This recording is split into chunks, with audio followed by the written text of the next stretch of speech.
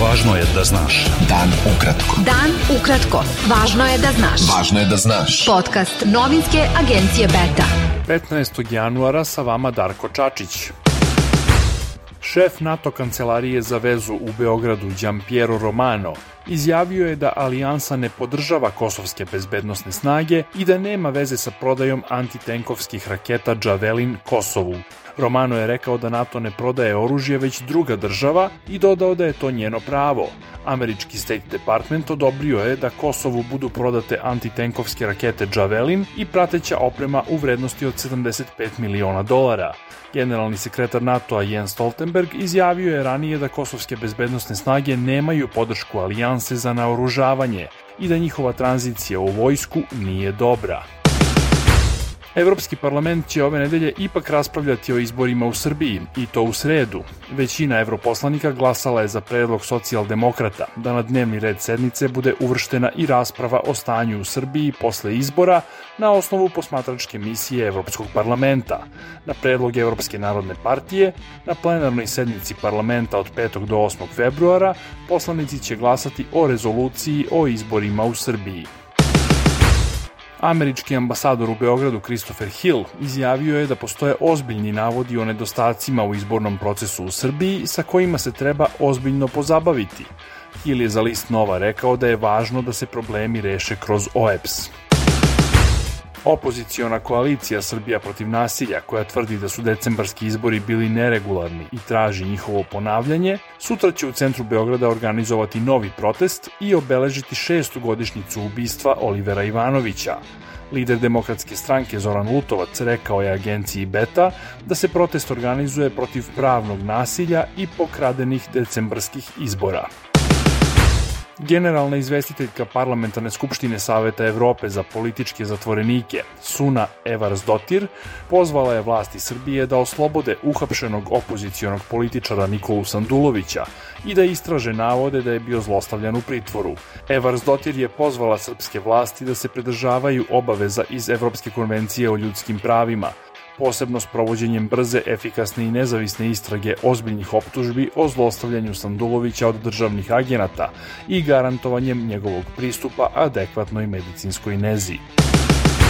Ministarstvo turizma i omladine Srbije saopštilo je da je svih 100.000 vaučera za subvencionisani odmor u vrednosti od 10.000 dinara po vaučeru podeljeno danas u rekordnom roku.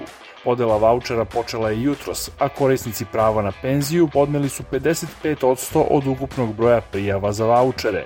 Zaposleni čine 30%, nezaposlena lica 8% i studenti 2%. Beta. Dan ukratko. Budi u toku.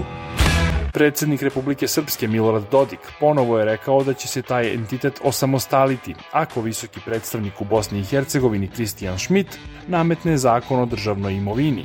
Dodik je rekao da će se to desiti bez obzira na to što neki pokušavaju da pošalju upozorenja raznih vrsta. Jedna žena je ubijena, a najmanje 17 ljudi, uključujući nekoliko dece, povređeno je u centralnom delu Izraela, nedaleko od Tel Aviva, u simultanim napadima dva osumnjičena Palestinca koji su vozilima naleteli na više ljudi na nekoliko mesta. Palestinska islamistička organizacija Hamas preuzela je odgovornost za dvostruki teroristički napad u Ranani, navodeći da je to odgovor za masakre okupatora i nastavak njegove agresije protiv palestinskog naroda. Palestinski islamistički Hamas objavio je da je više od 60 osoba poginulo noćas u intenzivnim izraelskim napadima na pojas Gaze. Više od 10.000 ljudi sa hiljadama traktora i kamiona blokiralo je aveniju koja vodi do berlinske Brandenburške kapije, što predstavlja kulminaciju jednonedeljnih demonstracija protiv viših poreza za poljoprivrednike. Broj učesnika protesta porastao je kao odgovor na vladinu odluku da postepeno ukine poreske olakšice na dizel gorivo za poljoprivrednike, u pokušaju da uravnoteži budžet za ovu godinu. Višemesečni unutarpartijski izbori za predsjedničkog kandidata Republikanske stranke na predstojećim izborima u Sjedinjenim Američkim Državama počinju noćas u saveznoj državi Iowa, a ubedljiv favorit za nominaciju je bivši šef države Donald Trump. Najnovije ankete pokazuju da Trump ima ubedljivu prednost u Iowi, a da se za drugo mesto bore guverner Floride Ron DeSantis i bivša američka ambasadorka u Ujedinjenim nacijama Nikki Haley.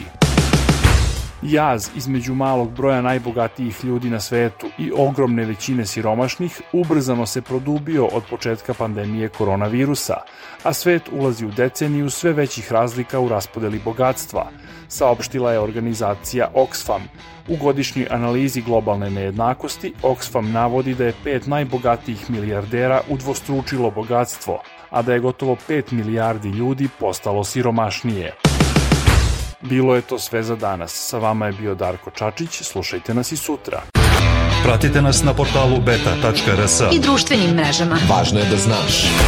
Dan ukratko. Podcast novinske agencije Beta.